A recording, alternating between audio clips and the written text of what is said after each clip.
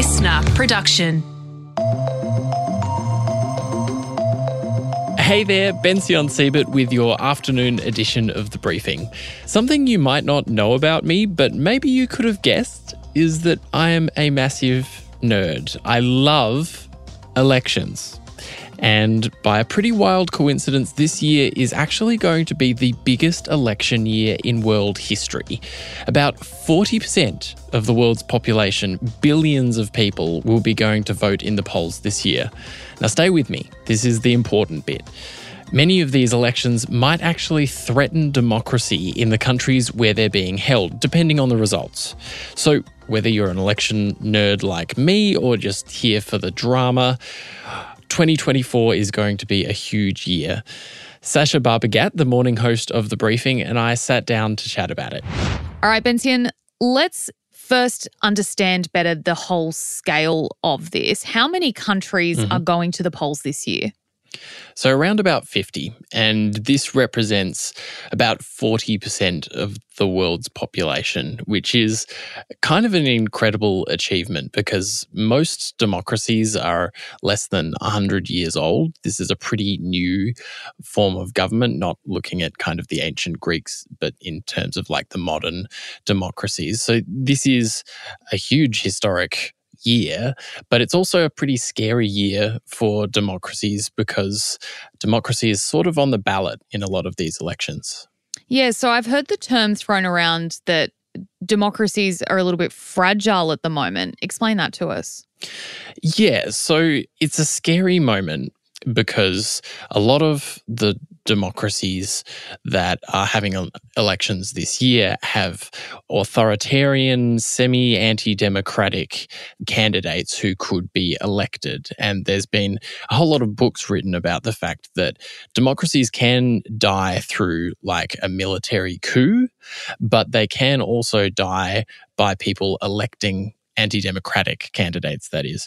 So like in Thailand, there was a military coup in 2014, but in Germany in the 30s, people elected Adolf Hitler, and that's how democracy died at that point in Germany. So there's been polls in the UK, the US, and France showing that about half the population or more of those countries are worried that democracy is under threat. And also, this year, we've also got the threat of artificial intelligence, which means deep fakes, which means more disinformation than we would have had in previous elections.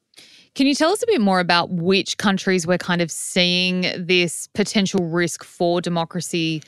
Yeah, so the most obvious one is the US, which is a scary thing to say, but Donald Trump has made some really dictatory, authoritarian-esque comments and statements. And of course, there was the whole January 6th insurrection in the United States where the Congress was rushed by this mob of Trump supporters.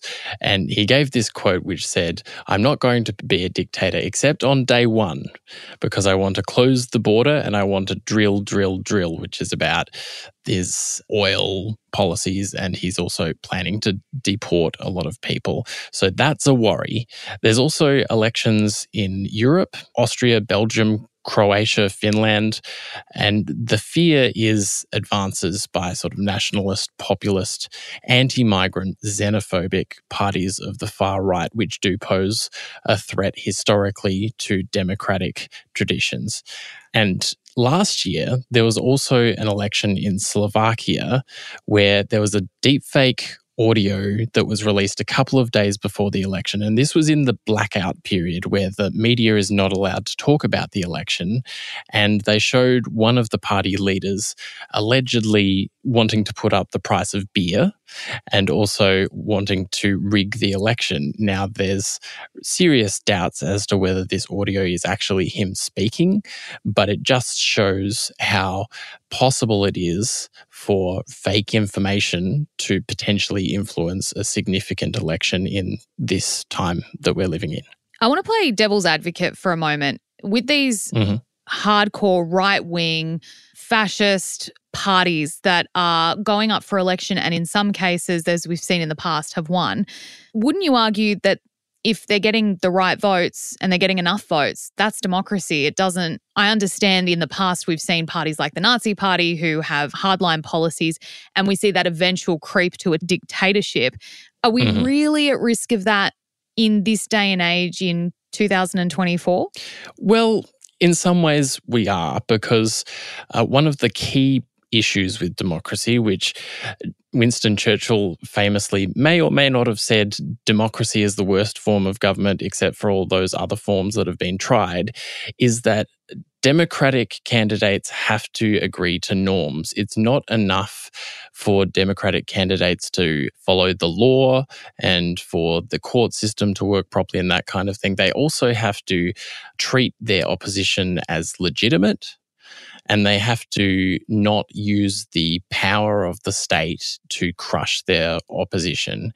And part of the worry in many of these countries is that some of these candidates have spoken of doing just that. And of course, when we talk about Donald Trump, he's spent years saying that the election is rigged and we can't trust all kinds of institutions. And that, we know historically, can be a real threat to democracies. Yeah, that makes sense. What other elections should we be looking out for this year? Okay, well, I'll run you through a quick list. We've just seen the election in Taiwan where William Lai won despite the warnings from China that he was a, quote, war maker and troublemaker. We haven't seen anything big come as a result of that from China yet, but we'll be looking out for it. The next one is in Indonesia in February. There's 270 million people in Indonesia. It is a huge exercise in democracy. There's a candidate there who is a general who was once denied a visa in the US for alleged human rights abuses. In South Africa, there's the first time in the history since Nelson Mandela and the end of apartheid that the African National Congress faces the prospect of losing its majority. In India, another massive democracy, in fact, the biggest democracy in the world, there's the Prime Minister Narendra Modi. He's a Hindu nationalist who's brought India enormous global power and cracked down on corruption, but he's also cracked down on religious minorities and journalists and free speech. And lastly, we've got Russia and Ukraine. I don't think anyone has any question as to who's going to win the Russian election, but that one is also coming this year.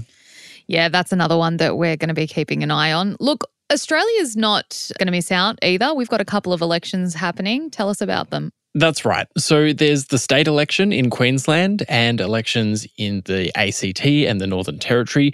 Plus, there's also a by-election happening in March, which is an election for the single federal seat of Dunkley in Victoria.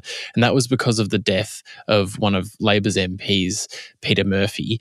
This is really important for the federal government because it's on a relatively slim majority, and next year will be the big federal election. And so we're kind of starting to get into that run-up period. And for the coalition, it's going to be an important test for the Peter Dutton theory of how they might get elected next year. That is, that they can win outer suburb seats, even though they might not be able to get back those teal seats, which are the inner suburb ones that they lost a lot of at the last election. And of course, there will be the by-election in Cook to replace Scott Morrison, who's just announced that he's going to resign from federal politics next month. It's crazy to think that we are heading to the polls next year in a federal election. I swear I blinked and we've gone from 2022 and Anthony Albanese winning. And now we're going again. And I know it's next year, but as soon as you start saying something's next year, it feels like it's imminent. Bension, super interesting chat. Thanks so much for taking us through all the votes happening across the world this year. Thanks so much, Sasha. That's all for your afternoon briefing. Thanks so much for listening. Sasha and the morning team will be back in your feed from 6 a.m. tomorrow, and I'll be there in the afternoon at 3. And we want to hear from you. Is there a story that you think needs investigating? Do you have feedback on the show? Hit us up on Instagram at The Briefing Podcast, send us a DM and hit follow. I'm Bension Siebert. Thanks for listening.